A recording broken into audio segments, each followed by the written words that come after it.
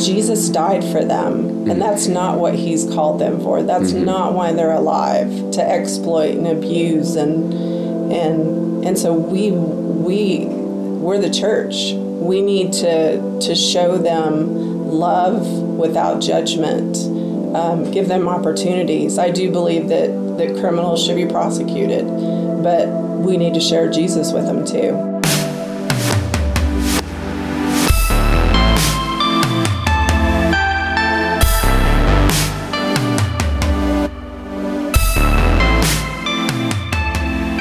Hey, welcome once again to the Resolutions Podcast, where we like to turn difficult topics into helpful conversation. I'm your host, Chris Campbell, along with our co-host, Michael Gum. Hello, friends.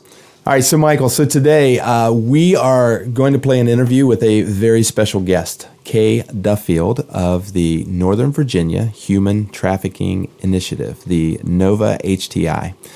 The subject matter today, I think our listeners will not only find it gripping in that it deals with an aspect of social injustice, but it is really timely in the sense that this aspect of injustice has recently been showcased in a huge sting that resulted in the indictment of some high-profile billionaires. This happened in Jupiter, Florida.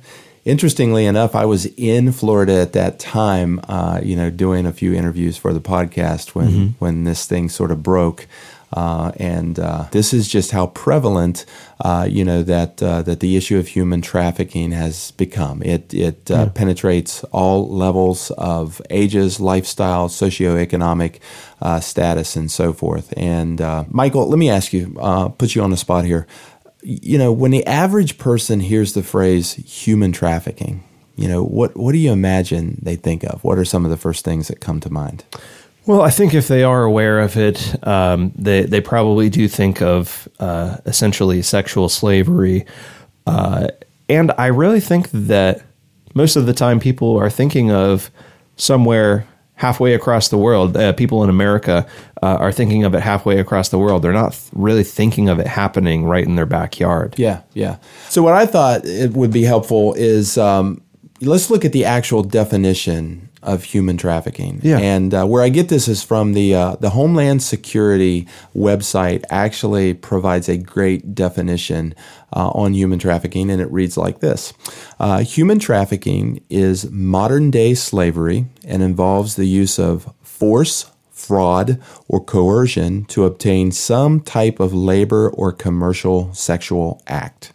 Every year, millions of men, women, and children are trafficked in countries around the world, including the United States. It's estimated that human trafficking generates many billions of dollars of profit per year, second only to drug trafficking as the most profitable form of transnational crime. Human trafficking is a hidden crime as victims rarely come forward to seek help because of language barriers, fears of the traffickers, and or fear of law enforcement. I think that probably most of the heightened awareness does revolve around sex trafficking. Yes. But we also need to understand it here in the United States, and I know I saw this in my time, when I lived in and around D.C., was indentured servanthood is another real issue, with people keeping, modern-day slaves, people coercing and enslaving people under the promise they get them here of a better future. They take their passport from them, and then they, have financial threats that they, put on these people, and they are just, it's astonishing how much of that actually goes on inside the United States. As near as we can tell, on any given day, during any given week, during the course of the year here in the United States, it's estimated that about 100,000 people are being trafficked. Wow. When it comes to sex trafficking, the average age of a person being trafficked in our culture here in the United States is a 13-year-old girl. Really? Yeah. And it happens sometimes in very unassuming ways. It's very diabolical the way that that people are, just as we said in the definition, forced or by way of fraud or coercion are controlled into a commercial sex act. And so today what we want to do is we want to we want to just not only raise awareness, but we want to introduce some innovative ways that people can become involved in, what I'm going to call is a modern day abolitionist movement. Yeah. Freeing slaves, and a lot of that for people of faith. It's comprised of two different outlets, two different channels of impact, and that is prevention and recovery, and how those go hand in hand. When I was a pastor for years in Northern Virginia, D.C. area, I became aware of human trafficking at a time where, my daughters would have been coming to the age where they would have been a prime target.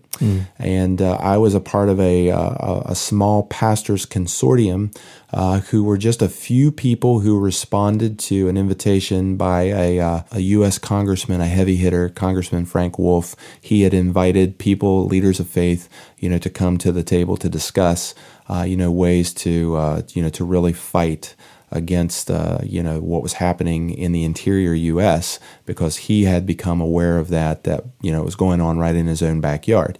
And, of course, that's, we've got two international airports, Reagan and Dulles. Dulles was right in our backyard of our church. And some of the things that facilitated that type of trafficking that went on there.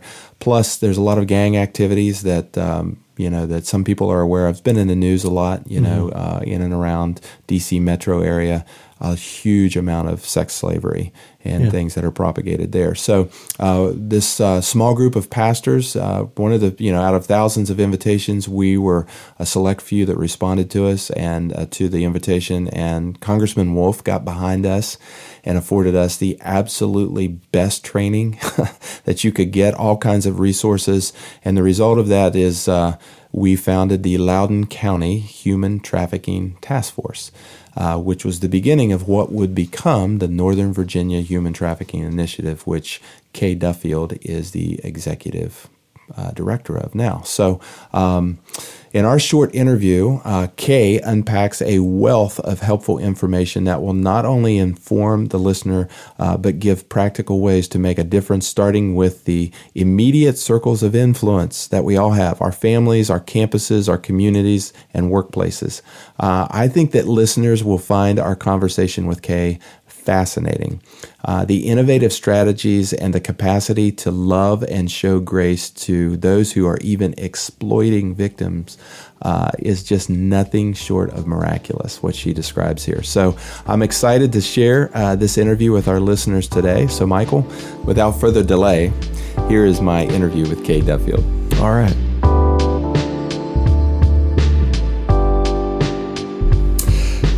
Okay, we're just outside of Washington, D.C., and I'm here with Kay Duffield, the Executive Director of the Northern Virginia Human Trafficking Initiative. Welcome to the podcast, Kay. Thank you. Yeah, that's a mouthful, isn't it? I know, right? Do you guys go with the Nova HTI, or how do you do that? We do. That's much easier to say, Nova HTI, isn't it? And Chris, it's great to have you here. Thank you. I appreciate the host.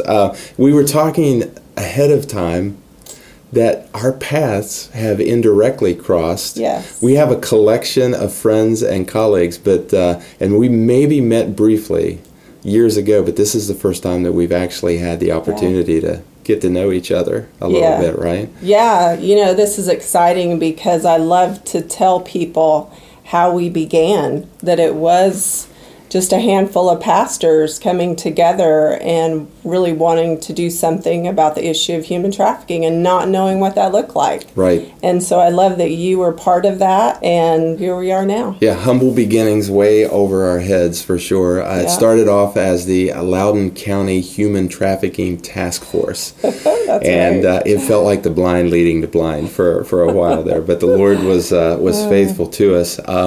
And so you've expanded. I mean, to say that you have scaled your capacity to serve the community, both prevention, recovery, and we'll talk about that. That's an understatement. But what is under the umbrella of Nova HTI currently?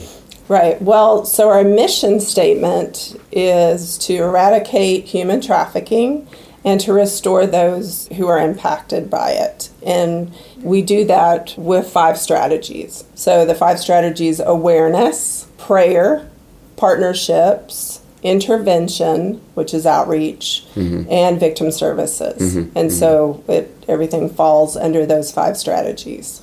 Okay, so that's a lot of diversity for any one organization, right? So the roles that you play in each of those areas, what does that look like? I mean, do you, how many caseworkers does that involve? How many, liaison between law enforcement, or just help us understand how that works? So let's start with the first one, awareness. Awareness, we have 22 people who are trained to go out and to train the community, because we realize that the community members are the ones that are going to recognize the red flags that possibly sex or labor trafficking is happening. And so it's about equipping the community so they can recognize it. Prayer. We are a Christian organization. We know that first and foremost, this is a spiritual battle. Just the other night, we partner with an organization called Nova Hop. They have a group of people from the community that come together every Tuesday. They pray, they worship over things. Is that House of Prayer? Yes, it comes out of IHOP. Yes, okay. Absolutely. And so we were just there with them Tuesday night. At the same time, we had our men's outreach going to the brothels, ministering to the sex buyers coming in and out of the places.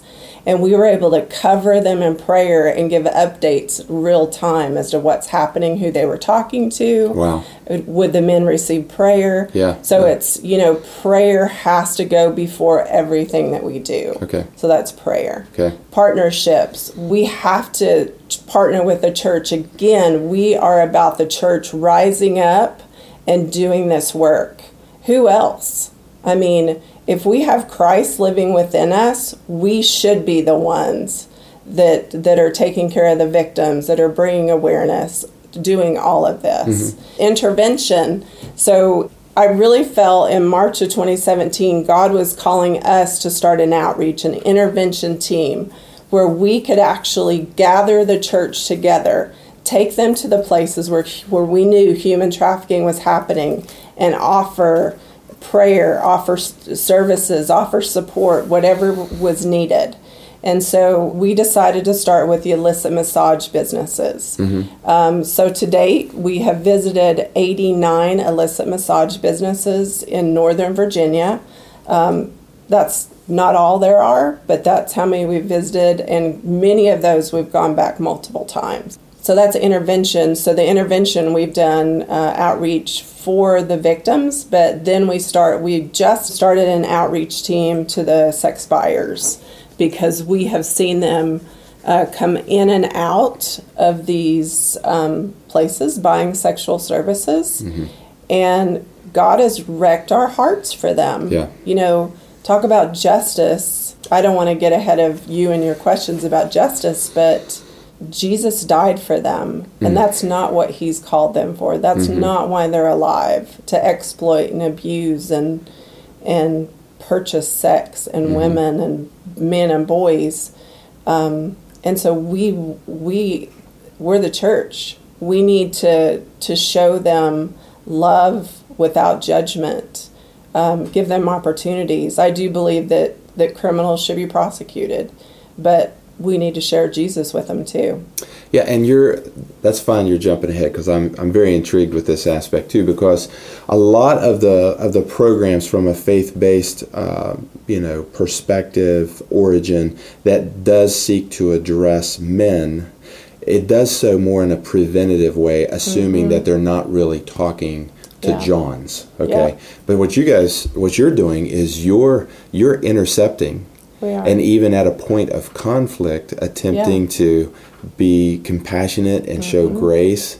I just wonder, do you have a story or of what that looks like when it goes right? When you're seeing God in that moment, touch a man's heart. Yeah, as I said, we've just started this a couple of months ago, so this is our newest outreach.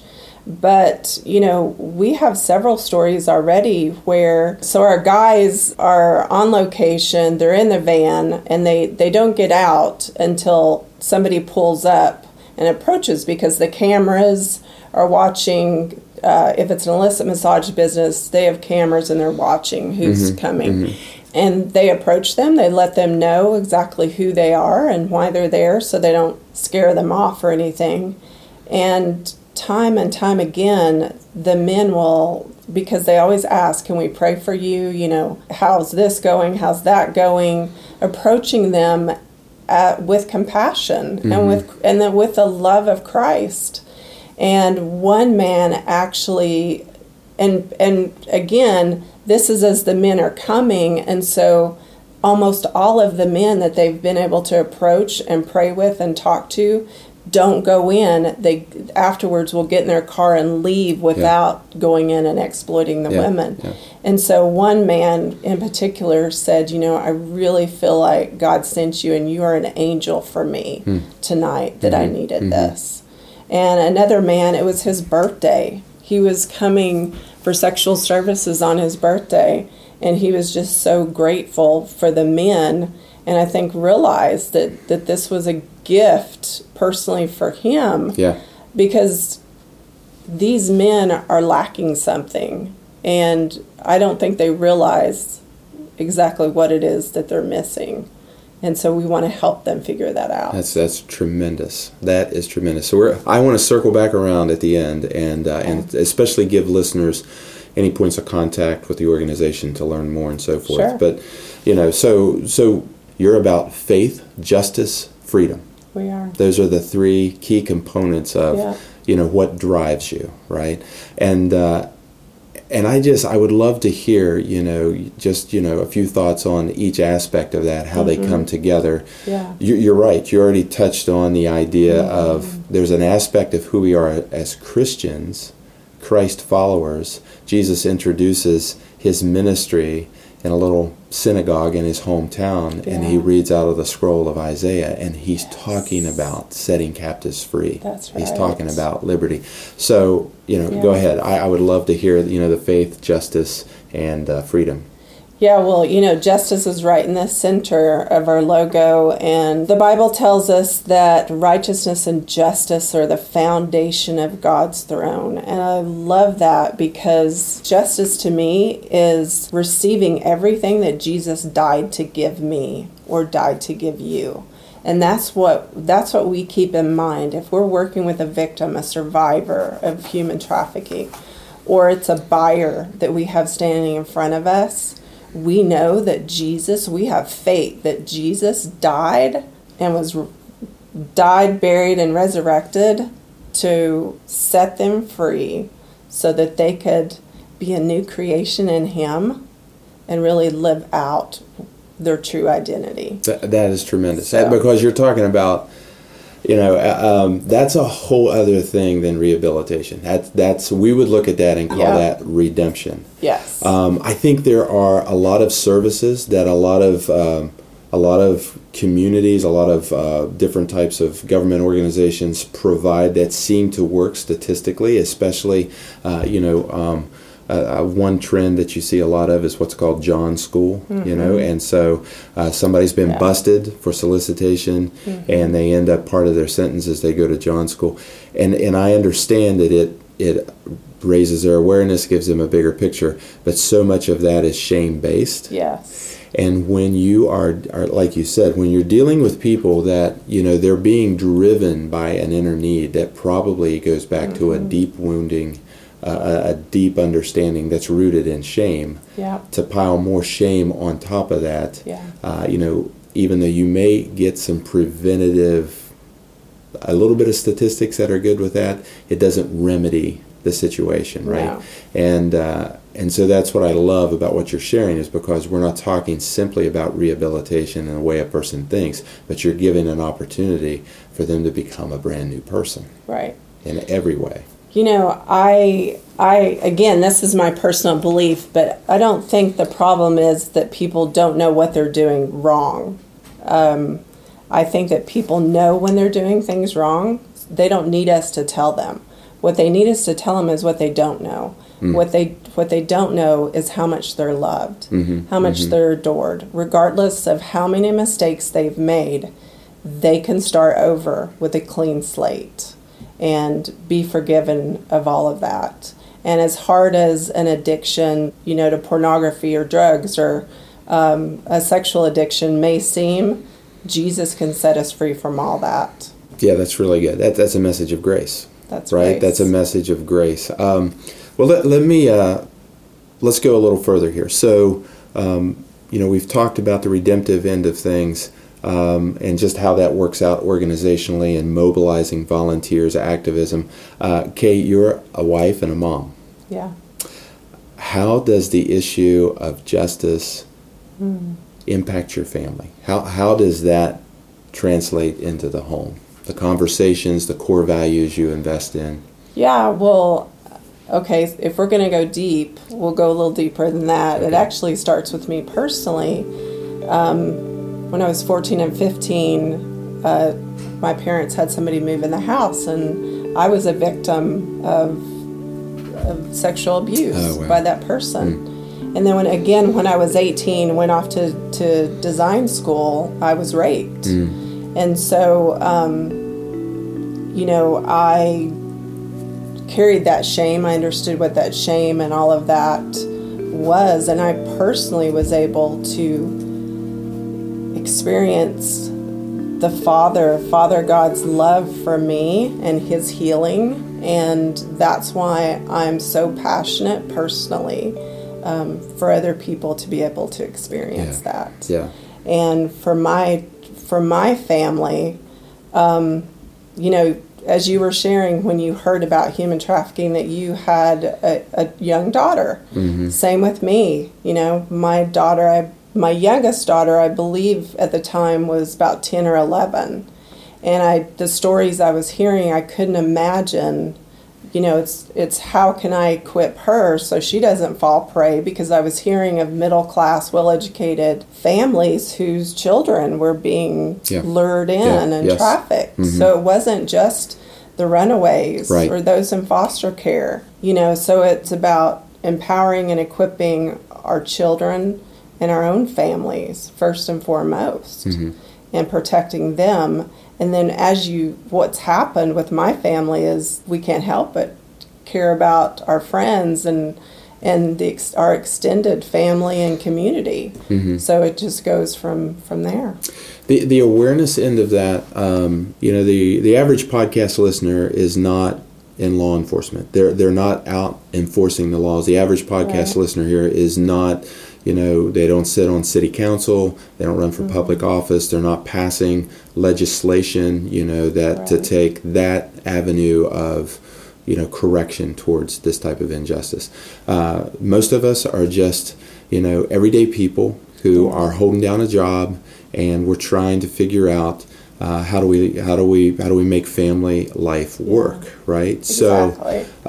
So the idea of we want to. There's sort of this balance that you want to sort of shelter your kids from unnecessary, information and scarring. Yet at the same time, you want to make them aware of what is going on out in the world, not so that they'll draw back in and live in fear, but how does their calling, how does the greater narrative of their life, how is that meant to insert in strategic ways to make a difference, right? So, can you speak to, the moms and dads out there that are, some people will hear this podcast and they'll maybe even turn it off midway through because it's too risky, the subject matter, it makes us uneven. Yeah.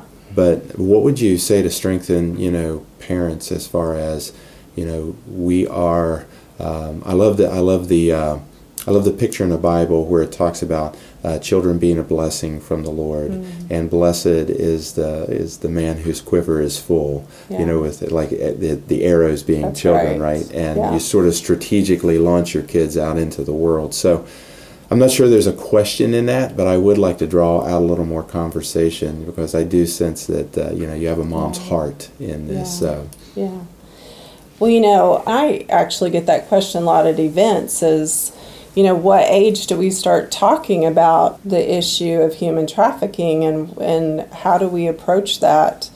And you can just Google age-appropriate information and really break it down so it's not sexually explicit, because we don't want to hurt our children and we don't want to put thoughts in their minds that are going to cause them trauma. That's not. We can actually do it by giving them pictures that are healthy pictures. I was just thinking about this driving the other day, that our kids are going to be talking about this at school with their friends. If your kids don't bring it up, somebody else's kids will, because of what they're seeing on TV, what they're hearing on the radio.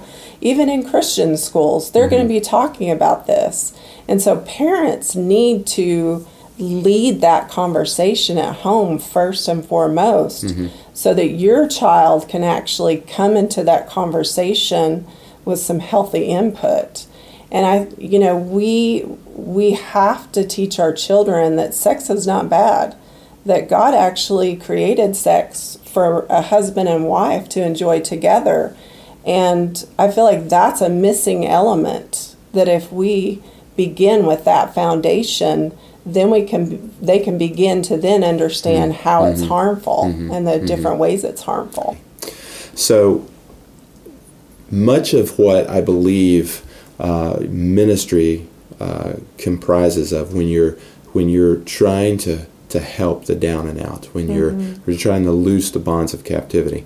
Yeah. I do think there's a real recovery aspect to that, but I also think there's a real prevention aspect to that. Yeah. So what are some ways that families can help in the prevention end of human trafficking? Yeah, and that's a great question. I can remember early on when I first started being trained, law enforcement shared with us the 3 most important risk factors for children who were trafficked. And one was age. Purely because they're children, they're just more susceptible. They're, science says that our brains aren't matured until 25, 26. Yeah. The critical thinking that we need to have is not there for many different reasons. Just their age puts them at risk. 2 is low self-esteem.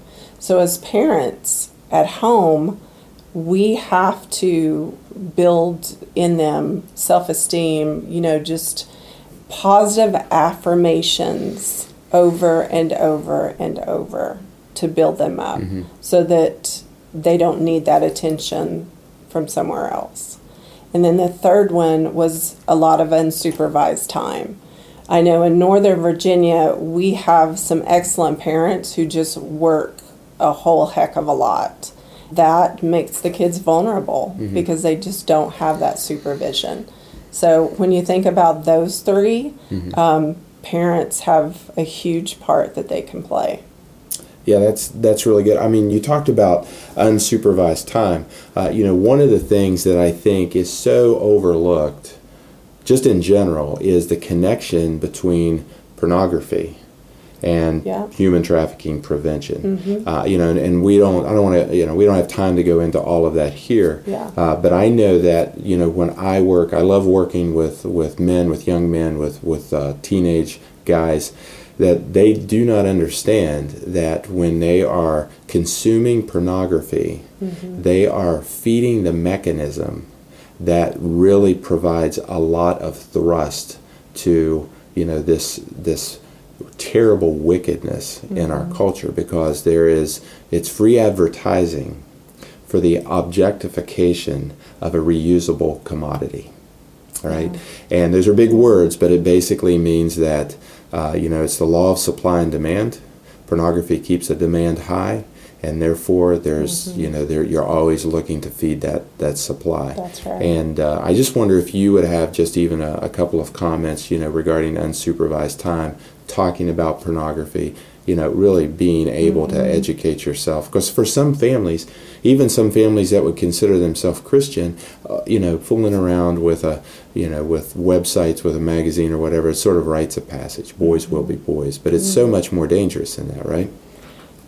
It really is. And parents, first of all, need to get educated themselves on internet safety and about the apps that are popular with their kids. You know, what apps do your children have on their phone? You need to look into them and see if there's any safety concerns, because we know that there are some of them, Kik and some others, where they can actually hide messages from their parents as to Right. who they're talking with. So first of all, just make sure you spend time in getting educated yourself. And then you have to, I know for my youngest daughter, when she got a cell phone, we actually typed out an agreement so that she understood clearly Yeah. what she could do, what she couldn't do, and what the consequences would be. Right. And That's good. I hear so often that parents don't think that they have a right to check their children's phone, but they're the ones paying the bill. Well, I can tell you, we've had story after story after story of young girls being lured in by social media. We had a huge case here, Justin Strom case.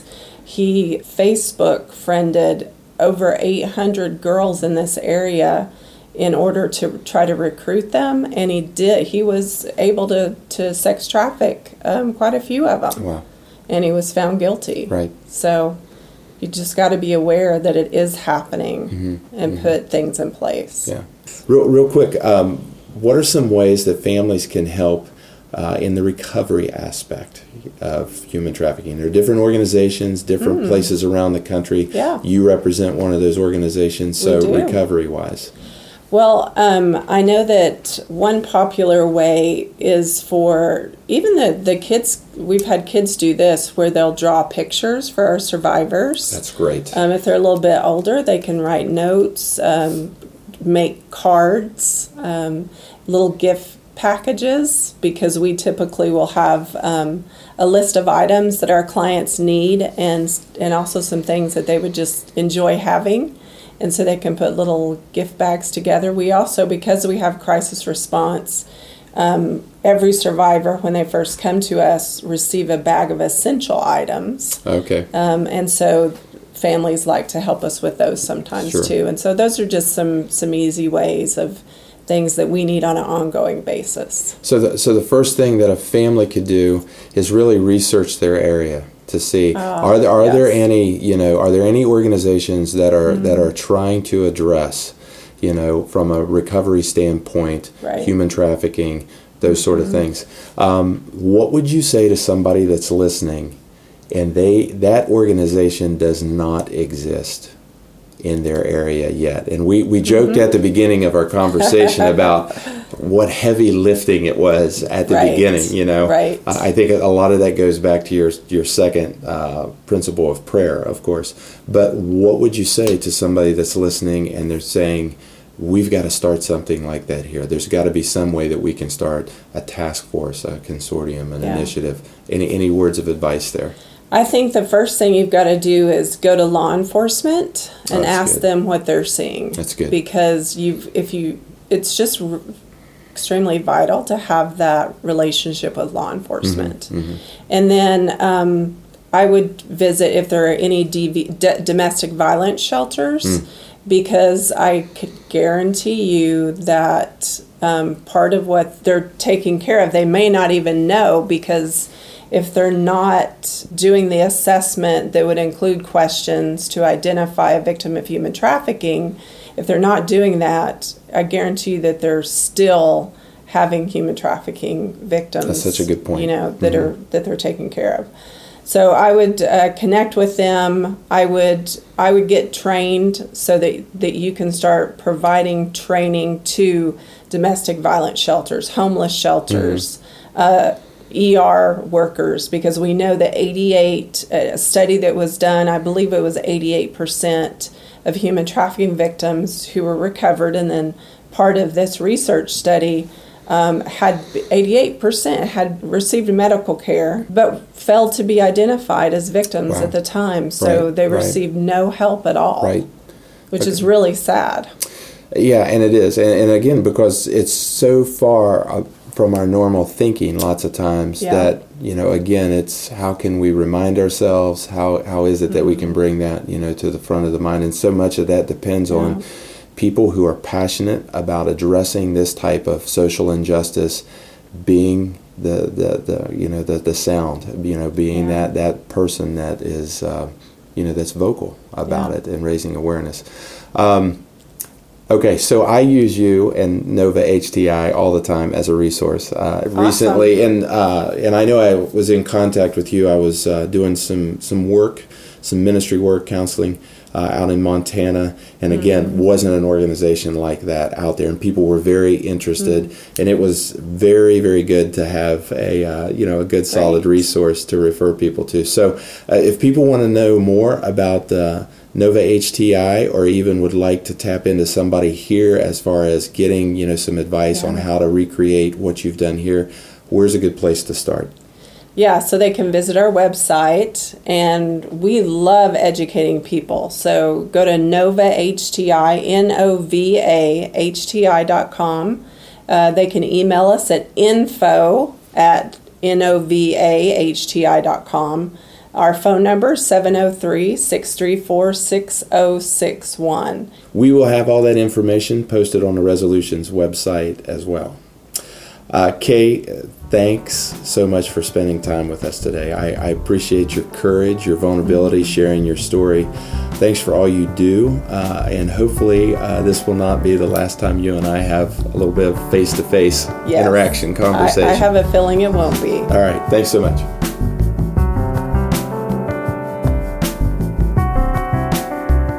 All right, so Michael, how about that? Yeah, that was great. I mean, hearing all the ways that this organization is addressing this massive problem, and just how comprehensive it was, I think one of the most amazing things of what they do is their ministry to the potential buyers. Yes. It was interesting to hear because you hear about a problem like this, and your first thought is, prevention. It's shutting down the businesses that are profiting from it. It's ministering to the women and children that get caught up in this. Mm-hmm. But I don't feel like people often think of the buyers and how to best minister to them and show them love and compassion. And it's really powerful because you mentioned in the interview how a lot of times when buyers are addressed, there's a lot of shame, a lot of guilt that people are heaping on them, which they're already feeling. Let's be honest. Yeah. I just think about my life, and I know that while I've not been in the situation that these buyers are in, I know that when I'm at my worst, the thing that speaks so loudly to me is love and grace and mercy. Mm-hmm, and that's really I think the road to a lasting impact and a difference. And, God bless them for doing this ministry to the buyers, because they're reaching people that not many people are willing to reach. Right. When she said that, and I was not aware that they had, I stay in pretty close touch with Kay. And when I first found out that they were, going into that arena. And then this has been the first time I'd been able to ever really sit down and to talk with Kay, even though, like I said in the interview, we sort of run in the same circles. But when she said that to me, when she explained, here's what we're doing, to address the buyers, I was so taken aback by that, because yes, I can understand from a strategic point of view that what you're doing is they're getting a little further upstream and they're cutting off demand. Sure. I get that.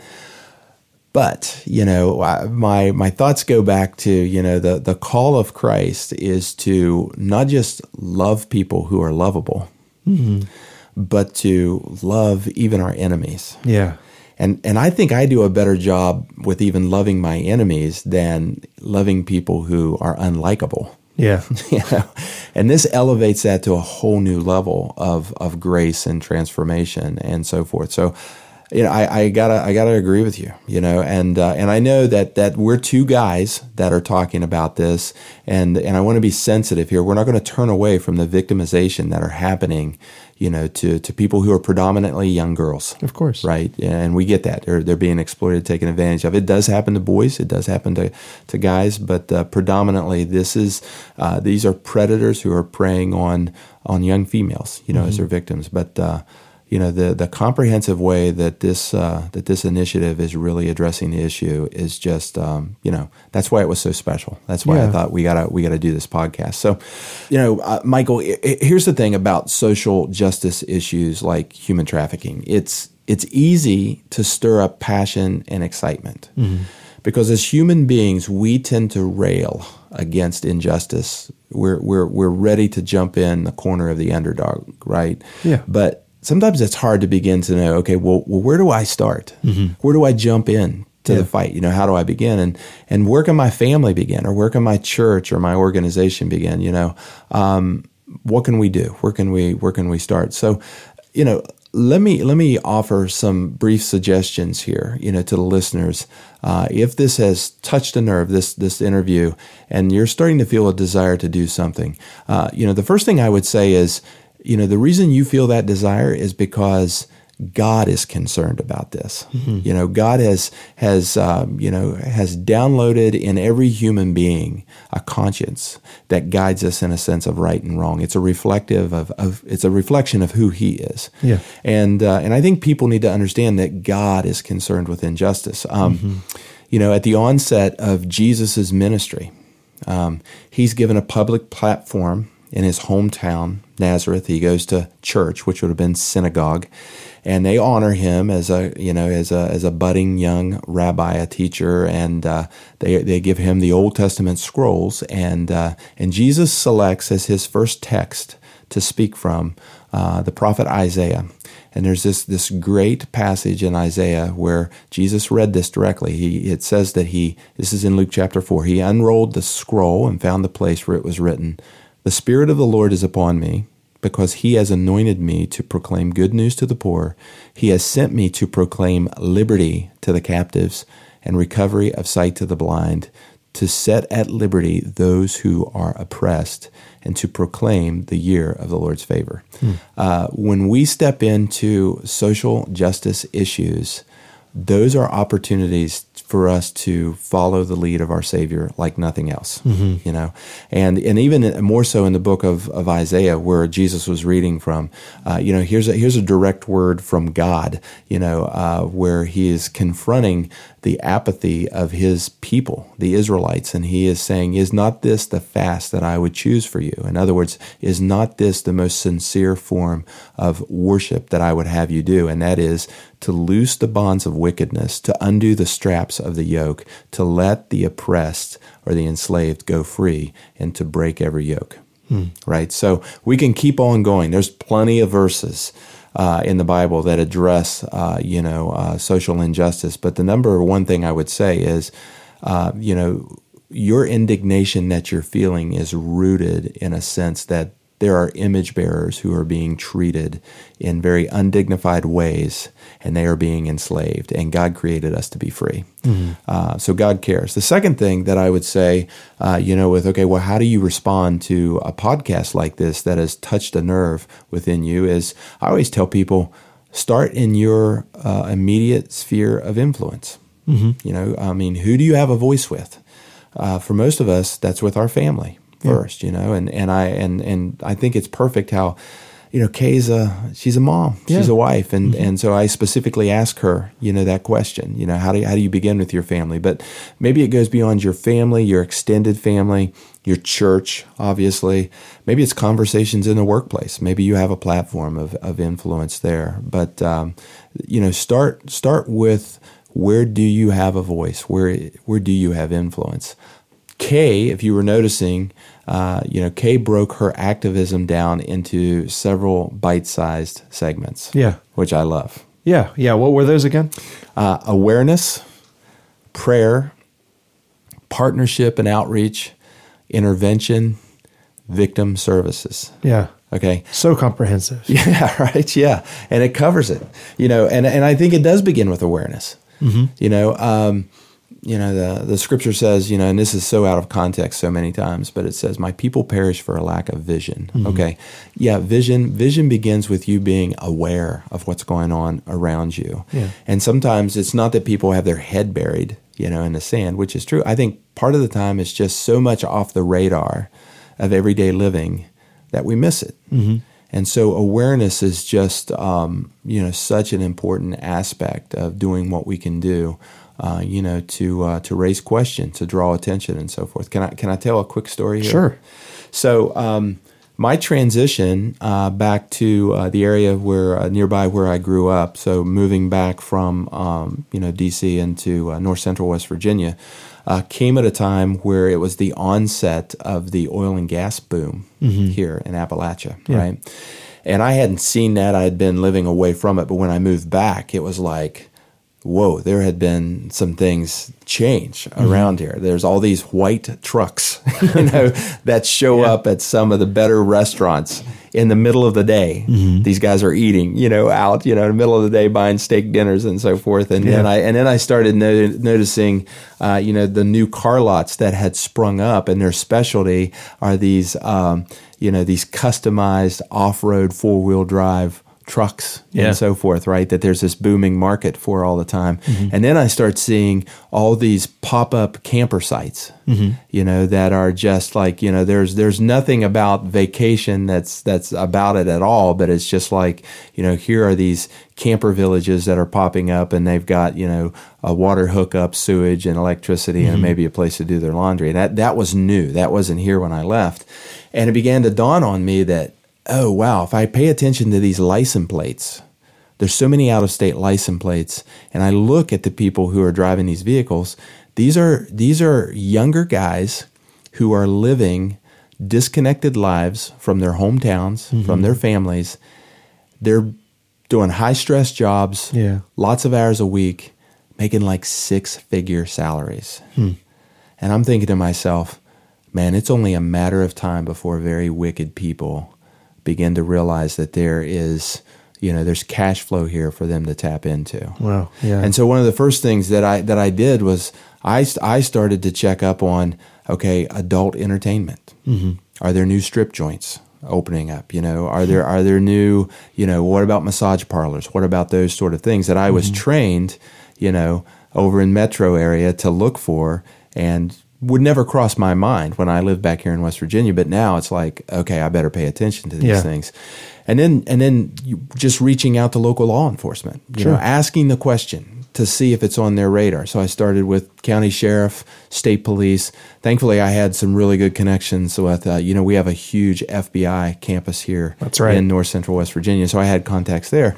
And I was relieved to hear that, yes, it was on their radar. And, having just a common citizen reach out and ask them, it seemed to encourage them. It also elevates the level of priority. Yeah. So awareness is something that everybody can do, and just educate yourself. We're going to give some resources here, as we wrap up, that we'll provide on the website, that the more informed you are, the better you're going to be able to have an impact in this situation, this battle, this, abolitionist movement, as I would call it. Yeah. She talked about prayer. She's big with International House of Prayer. Those people, it's prayer in all things, man. Oh, yeah. And that's where they see the miraculous. That's where the compassion comes from. And then forming partnerships of outreach and intervention, victim services, and so forth. Once you step into that world and you're aware and you're leading with prayer, then the networking begins in very, very exciting ways. So those are some things, that I would say as far as activism. And then also, I'm sure you caught this, Michael, she talked about, instilling in our families the principles of faith, justice, and freedom. Why is it that these three principles are so important to civilization, right? Faith, justice, and freedom. Well, I mean, it's something that I think is just deep within us. We want to see justice. Yeah, and we want to see freedom as well. Any form of injustice or slavery, I think, goes against something that's deep within us that cries out. Yeah. There's a sense of right and wrong that's I think encoded into us, and it looks a little different from person to person, but there at least is a sense that there is right, there is wrong, there is justice, there is injustice. Yeah, and I think that the way she unpacked those three principles, enough said. I mean, it's just really well done, And here's one thing to consider. When it comes to a low maintenance proposition for creating, more people to join this movement, we have, especially throughout the United States, this already existing network. It's called the church. Yeah. And the church is networked within, relationships that go beyond, individual congregations. There are denominations, there are movements, there are Christian parachurches, and so forth. And again, we've got this ready-made sort of network that can take the principles of faith, justice, and freedom, something that we're hardwired with already as Christians, right, in our beliefs. And now everybody sort of begins to direct those, that force in a specific way to combat something that is just pure wickedness. I mean, I just cannot say that enough. So, those are things that I would say, as we're wrapping up today's podcast, to keep those things in mind and begin to do an inventory, of who do you know? And where do you begin, and what are some ways that you can get involved? I talked again and again, Kay and I brought this up, the idea of prevention and recovery. I do believe that those two avenues are direct, opportunities for people of faith. To have impact in. And beyond the Nova HTI, there are other organizations that provide faith-based coaching in these areas. And we don't have time to go into all of them here, but I can tell you that on the website with today's podcast episode resources, we're going to have a mix of national resources, statewide, regional resources, for people to reach out to and to begin to learn, to begin to be involved. This is an area where just by history, we're very connected. And so whatever we can do with this podcast to get other people connected now while they're feeling the urge to do so. Yeah. Right. That's what we want to do. And, Michael, if I can, let me circle back around to your initial, thoughts on the interview and so forth. And I appreciate the fact that what really stood out to you was, to use an old cliche, is that hurt people tend to hurt people. Yeah. Right. That's right. Let's speak to men for a second. Yeah. Okay. Let's speak to men for a second. What can we do, as guys, to encourage men to understand that what you do, even in those unnoticed moments while you're on your phone, while you're in front of a computer screen, while you're looking on Craigslist, whatever, that still has an impact in a negative way in fueling, this ugly monster, this ugly mechanism of human trafficking. And any thoughts that we would exhort, our brothers with? Well, I think that you're either part of the problem or you're part of the solution. I think it's a cliche thing to say sometimes, but really it's true. Either you're feeding into this, this negative idea, yes, or you're strengthening and reinforcing your mind to be pure and honoring and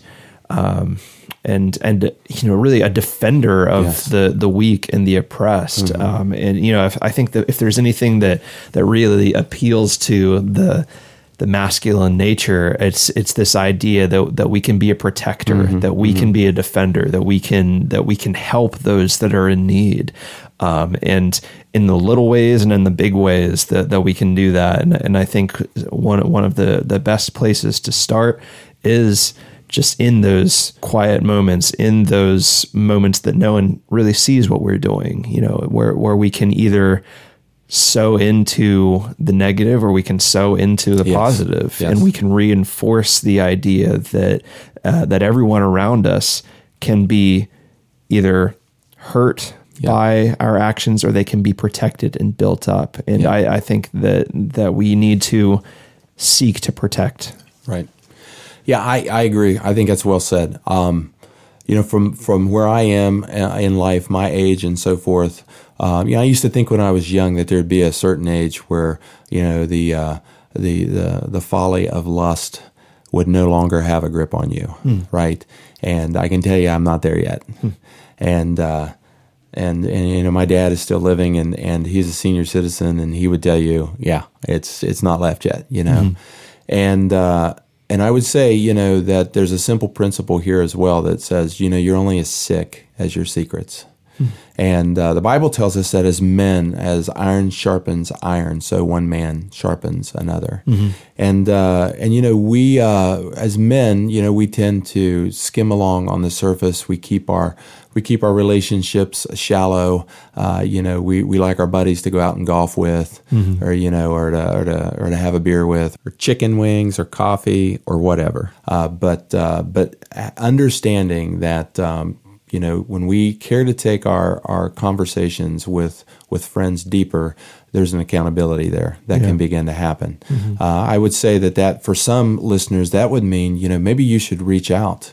If you have a pastor to confide in, a priest, to talk to, a counselor to reach out to, an older man, who can absorb, your confession in a non-judgmental way and begin to help you put into perspective something that's out of sorts in your life. I would really encourage men to do that. And then here's the other thing too, men. I think that we need to be mindful of treating the opposite sex, women, with dignity. Yes, in our speech, in our nonverbal communication. In our attitudes. I think that there is, for those men who are dads, dads have so much impact in the confidence of their daughters, and the esteem of their daughters. And that also begins with the way that our kids see that we interact with our wives, or comments that we make in general, or shows, that we tolerate. In our home, so there are certain things that we can do that sends a message of human value and dignity. And anyway, I would just encourage men out there to be real, with each other. If you've got a problem, then please tell somebody. And then even if you're not, addicted to certain, behavior like, pornography, consuming porn, or even paying for sex, it's good for guys to find a space to get with other men to just sort of have those real conversations and to strengthen each other in our resolve. Yeah. Okay. I'm not going to presume to speak on behalf of our female listeners. I feel like they're much more intuitive to things of this nature and how to treat each other with dignity and so forth. But anyway, that's something that I appreciate you chiming in on as far as guy to guy here, with that. And I know you practice what you preach. Absolutely. With that. So today, again, this is what we want to do as a podcast. We want to start a conversation, of course, that is going to turn a difficult topic into something helpful. And we hope today's conversation will inspire you as a listener to activate justice. You play a part, and we'll be excited to get word back from people as to what this interview with Kay has begun to catalyze in their lives. Before we sign off today, we want to leave you with a preview of an upcoming episode where we interviewed Ilhami and Ann Knorr, the founders of Windswept Academy in Eagle Butte, South Dakota, on the Cheyenne River Reservation. Here is an excerpt from our time with them. God chose individuals in Christianity's history that were not really equipped and were not the best candidates. Because we were afraid, we can't do this, we are not equipped. But once we came to conclusion that God is the one going to do it and set our steps one after another, so why we have nothing to fear, I realize now, it's not us that chose us to do this work. God chose us. Who am I to argue? So you'll be sure to want to tune in and catch all of that interview. So until next time, I'm Chris Campbell. I'm Michael Gum. And we hope to meet up here again with you soon. See you then.